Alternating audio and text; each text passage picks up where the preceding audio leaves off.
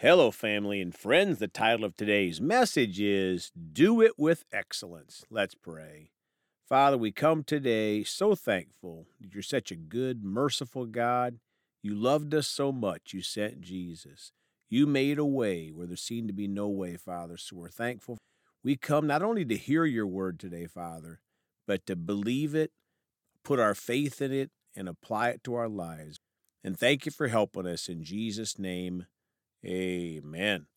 Well, folks, are going to talk today about this topic do it with excellence. My friends, our God is a God of excellence. He is not a God of halfway or partial effort, or close enough for government work, or any of those things. Think about Jesus, for example. He didn't just go to the cross and then God said, Close enough, I won't let you be crucified. No, the Father and Jesus went all the way, 100%, to pay the price for our sins at the cross of Calvary. And we are created in God's image. We've been created to strive for excellence too. Now, we'll never get to perfection, but regardless, we keep striving for excellence. Take, for example, witnessing to the lost. If someone else were talking to you before you got saved, would you want them to make a half-baked attempt to share Jesus with you, or instead have a heartfelt sharing of the love of Jesus and God's plan of salvation? What about praising and worshiping God? Do we just put in a half effort to our praise and worship time?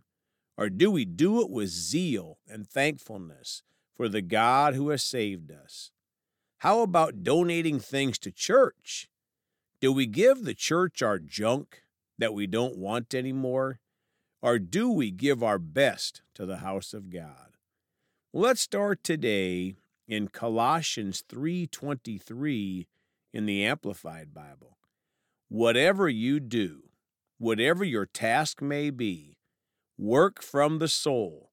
That is, put in your very best effort as something done for the Lord and not for men. Folks, God calls us to put in our very best effort in whatever we do, especially as we serve Him. But really, in everything that we do, we should do it for the Lord, not for men.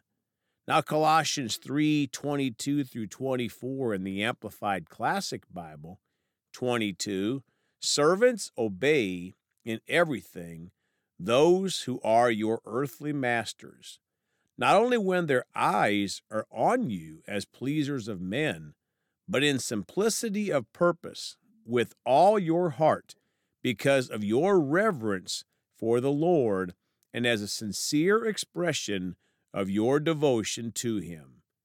My friends, we should not be known as a disobedient person, but we should have an obedient attitude which shows devotion to the Lord. 23. Whatever may be your task, work at it heartily from the soul, as something done for the Lord and not for men. Folks, if we do our work heartily from the soul for the Lord, we'll do our work with excellence. 24, knowing with all certainty that it is from the Lord and not from men that you will receive the inheritance which is your real reward. The one whom you are actually serving is the Lord Christ, the Messiah. My friends, how many more things would we do with excellence if we remembered each time that we were actually serving the Lord Jesus and that we have a great inheritance coming called heaven? And how about this for excellence?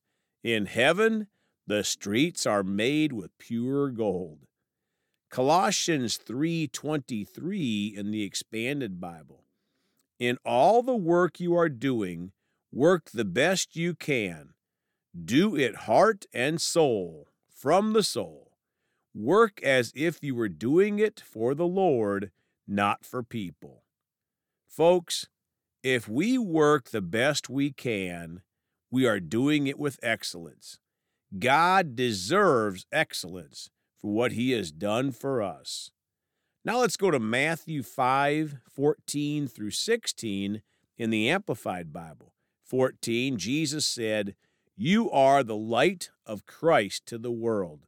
A city set on a hill cannot be hidden." 15, nor does anyone light a lamp and put it under a basket, but on a lampstand, and it gives light to all who are in the house. 16, let your light shine before men in such a way that they may see your good deeds and moral excellence, and recognize and honor and glorify your Father who is in heaven. My friends, if we are born again, we are an ambassador for Christ. We represent him. We don't want to be a dim light to the world around us. No, no. We want to be a bright light with the focus on the Jesus in us. People should see excellence in our lives, good deeds and moral excellence, which gives glory to our Father in heaven.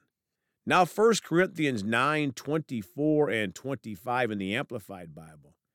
Do you not know that in a race all the runners run their very best to win, but only one receives the prize? Run your race in such a way that you may seize the prize and make it yours. Folks, just like a runner in a race, we should do our very best in serving God. Do everything we do with excellence. Verse 25, now every athlete who goes into training and competes in the games is disciplined and exercises self-control in all things. They do it to win a crown that withers, but we do it to receive an imperishable crown that cannot wither. My friends, a part of serving God with excellence is disciplining our flesh and exercising self-control in all things. Now let's close today in Revelation chapter 3 in the Amplified Bible. Verse 15, I know your deeds, that you are neither cold, invigorating, refreshing, nor hot, healing, therapeutic. I wish that you were cold or hot.